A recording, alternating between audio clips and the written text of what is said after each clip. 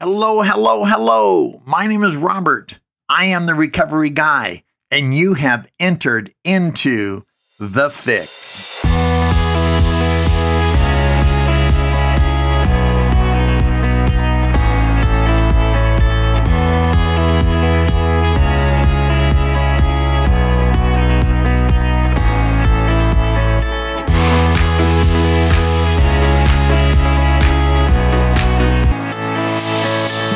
Hello, hello, hello. My name is Robert. I am the recovery guy, and welcome to 2021. My goodness, it's been a heck of a year, wasn't it? 2020 was just crazy with COVID and all the other things going on politically and economically, and it is so good to have that in our rear view mirror, and we are got the pedal to the metal, and we are striving in 2021, as we even did through the challenges and adversity.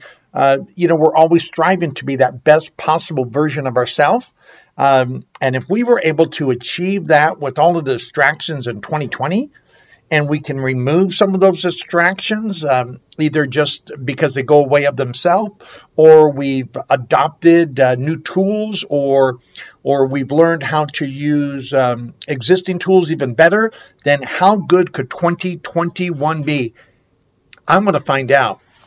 So I am pledging to you to make 2021 the most effective and soul-searching and result-oriented 2021 for the entirety of Recovery Guy.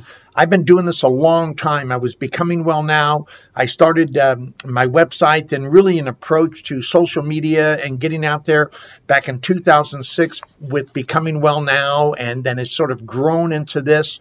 And now we are so committed, Jonathan and I and my daughter Jane, we're so committed to producing this content. Of course, Susie has joined us with her blogs every other week, and so pretty excited about that as well. So let's talk about it. Back on December 8th, my daughter Carol, who is a huge fan of this podcast, and of course a fan of her pops, and I'm a total fan of hers as well, and watching her journey of her own personal wellness and her quest. And it turns out that I'm actually her favorite podcaster, which is quite a blessing considering what our background was and how we've worked through things to become these adult friends. And I'm her dad, and she's my incredible daughter, and yet we are adult friends, and I'm just overwhelmed with the work that God has done there. Back on December 8th, though, I did a podcast called Steps for Life.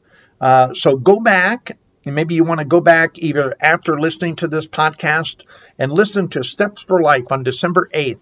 And Carol said to me afterwards, she said, "Pop, why don't you do more on the steps? Why don't you talk more about the 12 steps of recovery? Because they are a universal plan of living.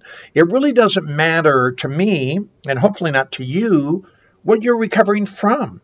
Right? We're all broken. Something has broken all of us in shape of our life. And for some of us, we've become more distracted than the next person. But we're all recovering from something, right? I agree. And if you're a person who says you're not recovering from anything, I would challenge you to take an honest inventory. And maybe you don't have to recover as much or as long as some people like me or others like me.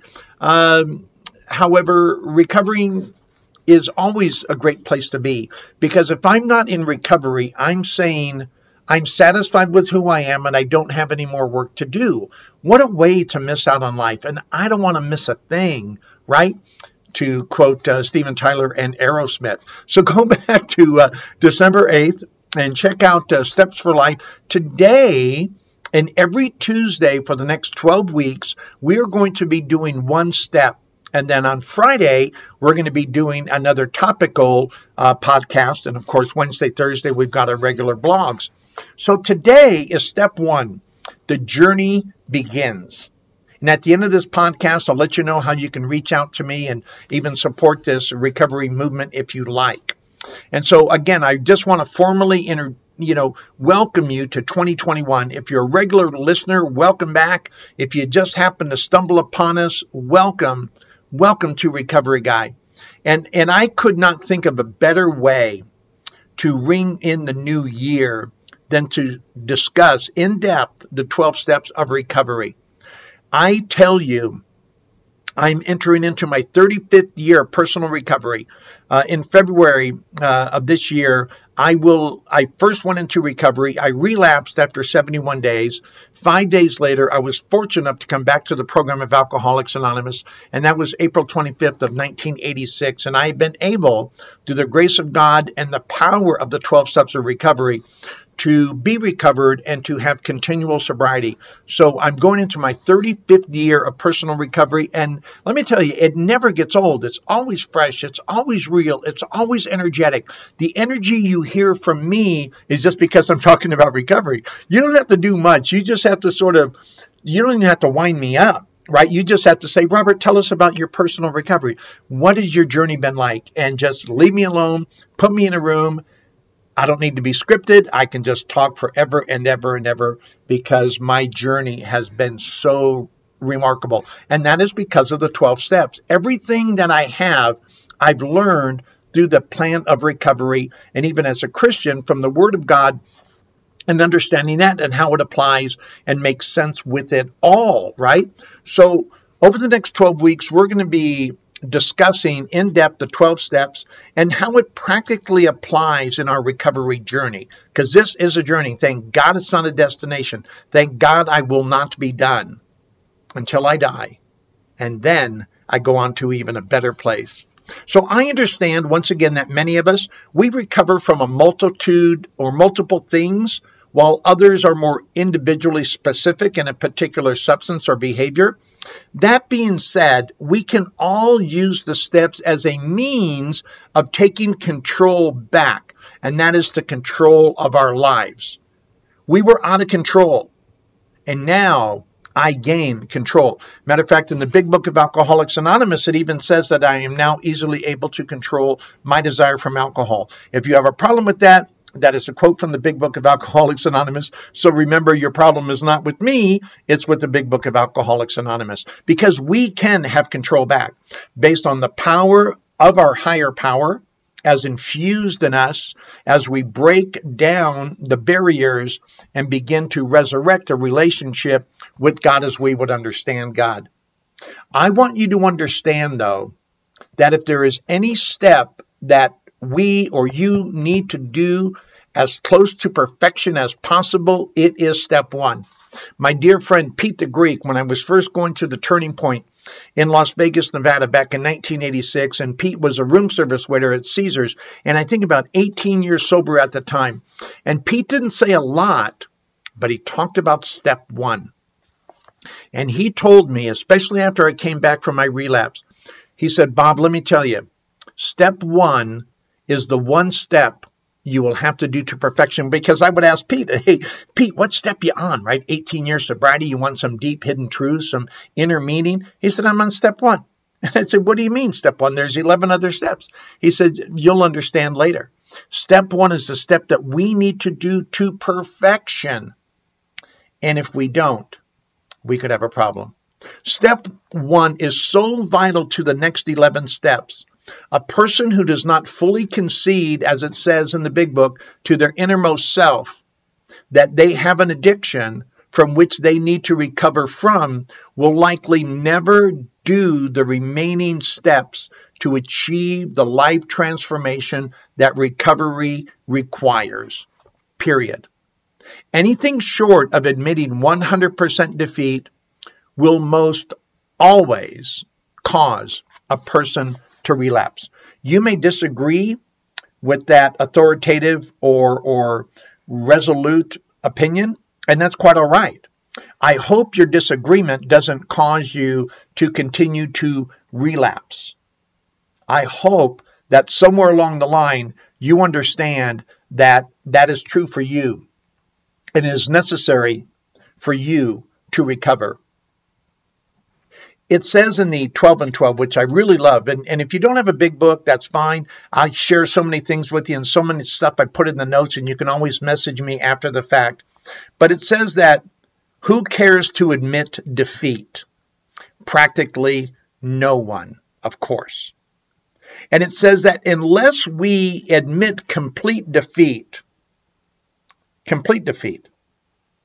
unless, and I'm going to quote again, until he so humbles himself, his sobriety or recovery, if anything, will be precarious. Of real happiness, he will find none at all. And again, you can disagree with that, and I'm perfectly okay. But if you do disagree with it, I hope that it's not the cause of your relapse. Here's one of the biggest things about step one. I mean, if you're going to take step one, why not take the rest of the steps?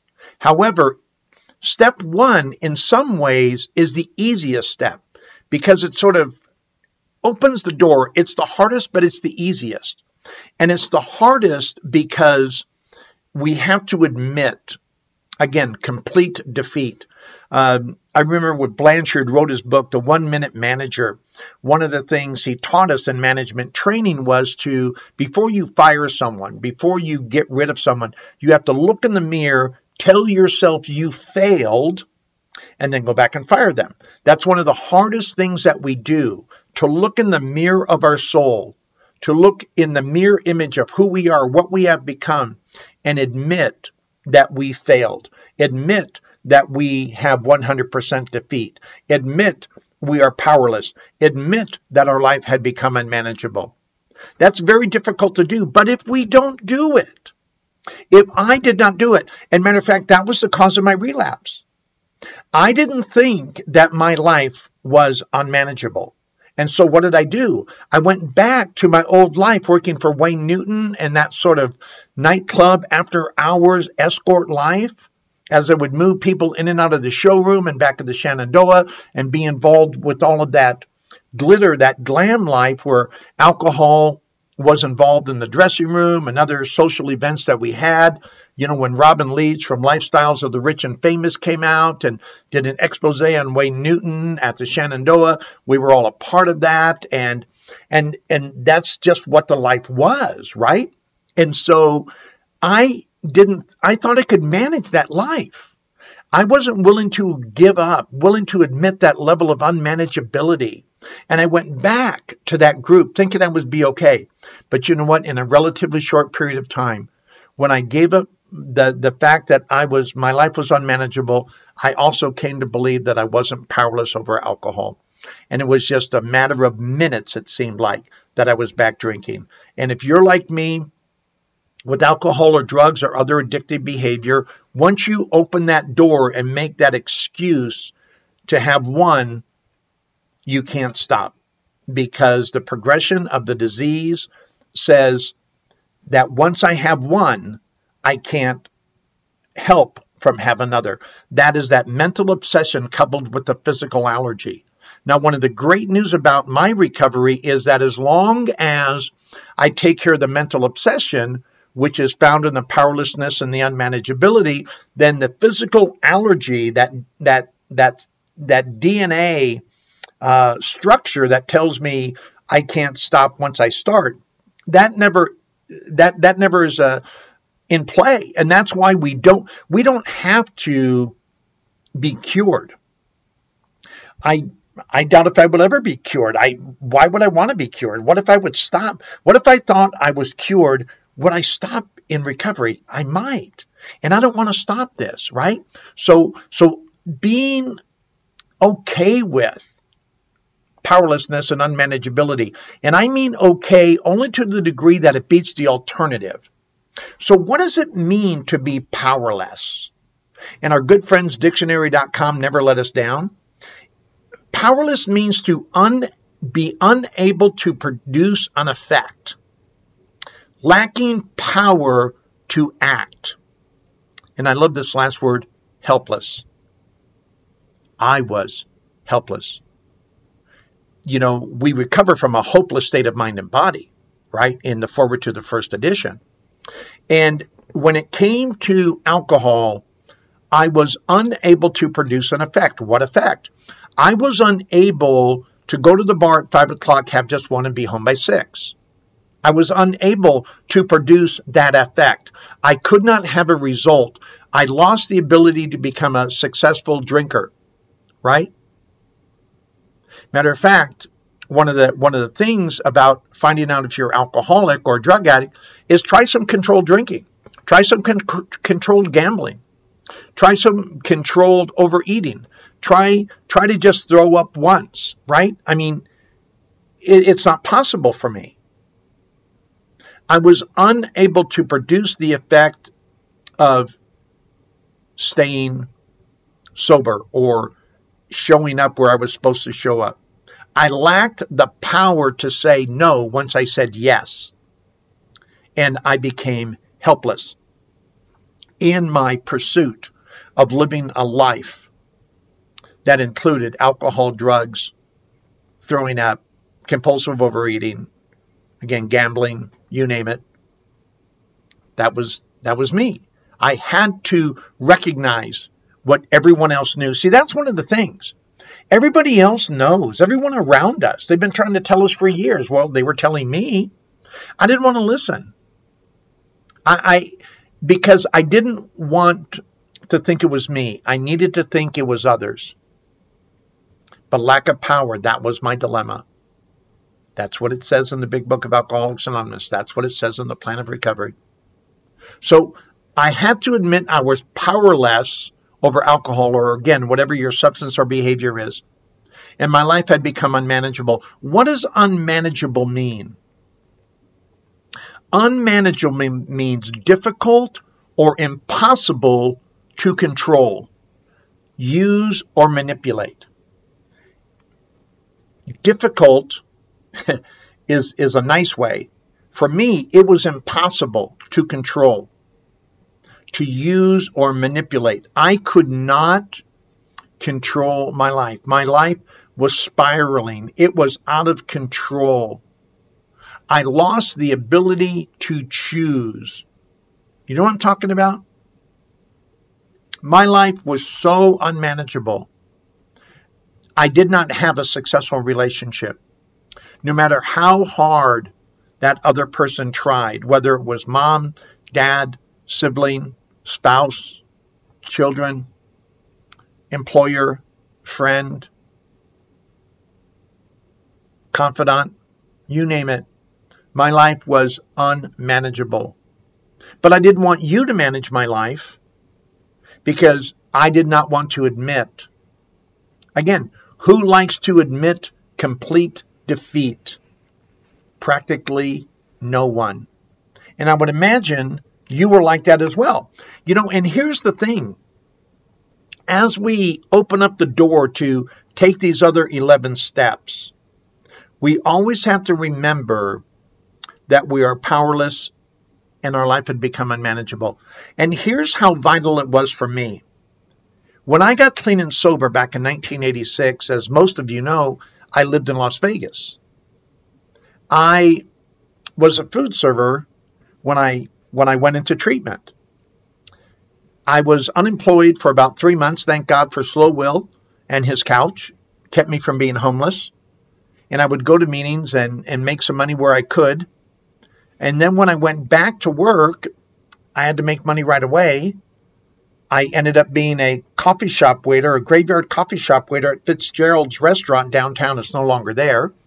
But Fitzgerald, I was, serving margaritas and dollar Bloody Marys, right, at 3 o'clock in the morning.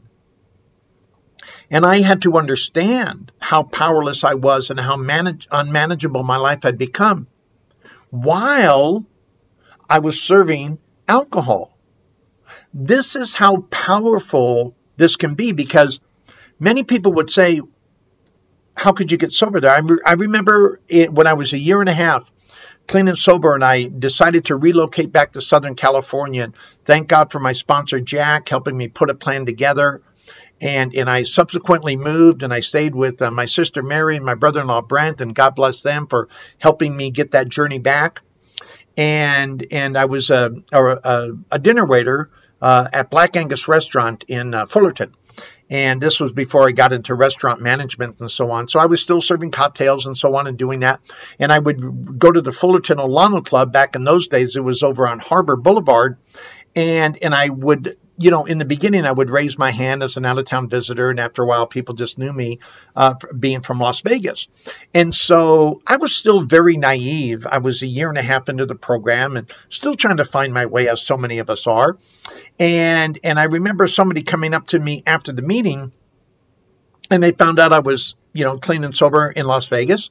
And I moved to Southern California, and they said, "Man, how did you get clean and sober in Las Vegas?" And again, being naive, and I'm not always the sharpest pencil in the box, I looked at them and part of me thought, is this a trick question? How did I get sober there? And so my response was, I was going to answer a question with a question. And I said to them, "Well, how did you get sober here?" And they said, "Well, I go to meetings, I talk to my sponsor, I work the 12 steps, I read the big book, the ABCs of sobriety." And I said, "Well, of course, man, that's how we do it in Las Vegas. No big deal."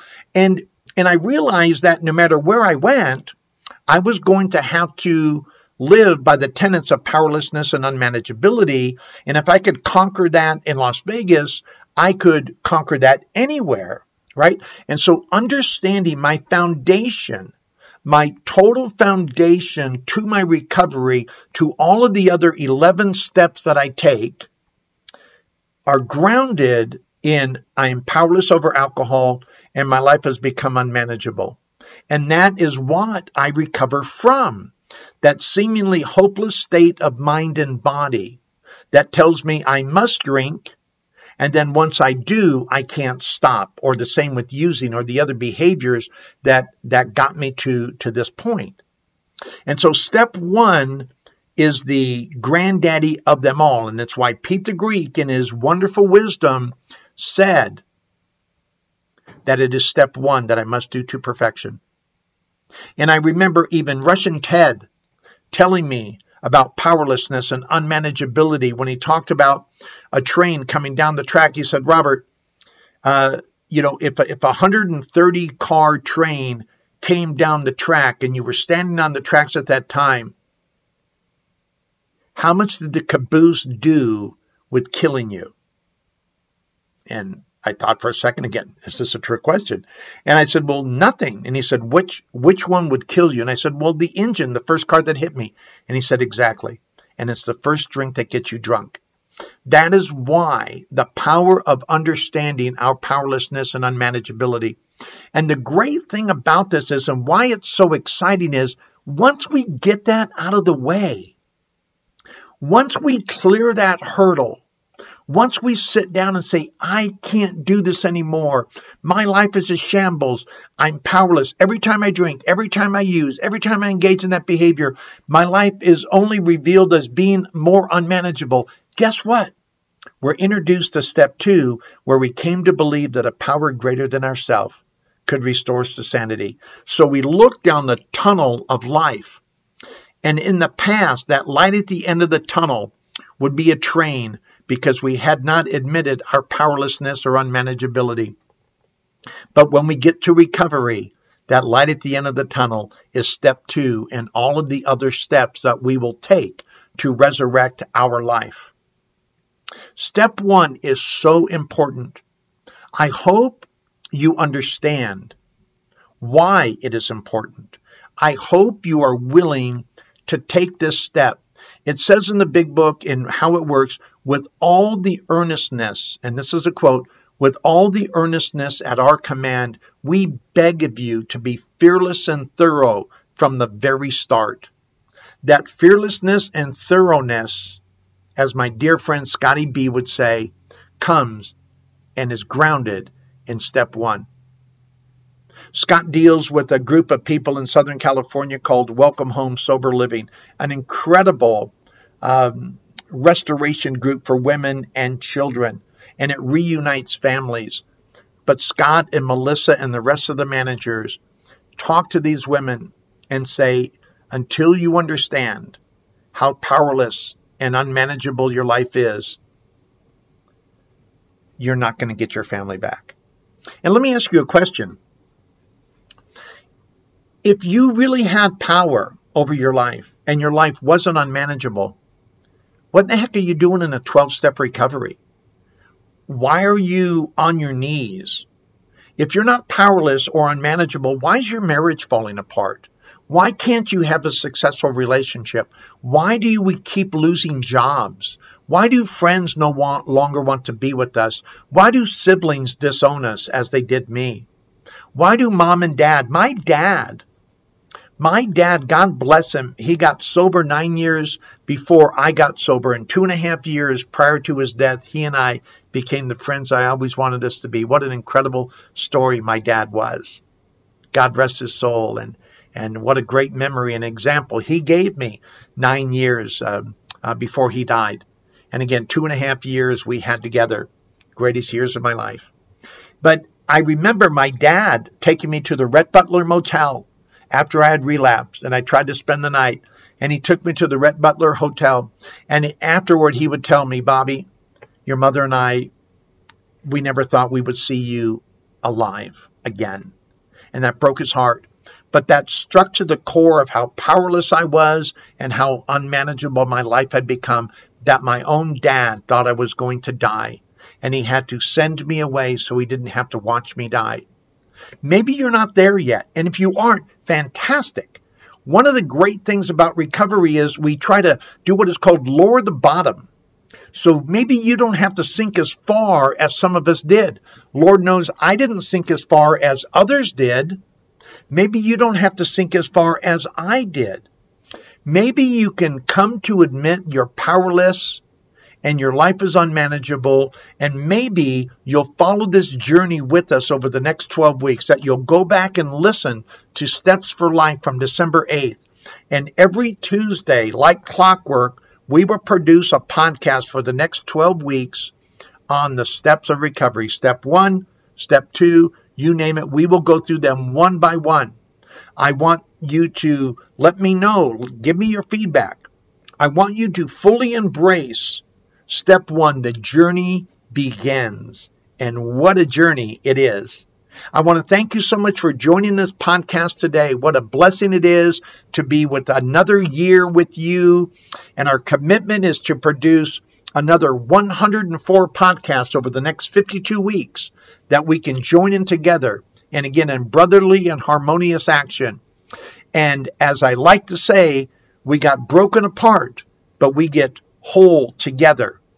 Go to recovery_guy and follow me on Instagram. Go to the Recovery Guy on Facebook. Go to recoveryguy.org. If you want to support us, go to your favorite podcast channel for my podcast.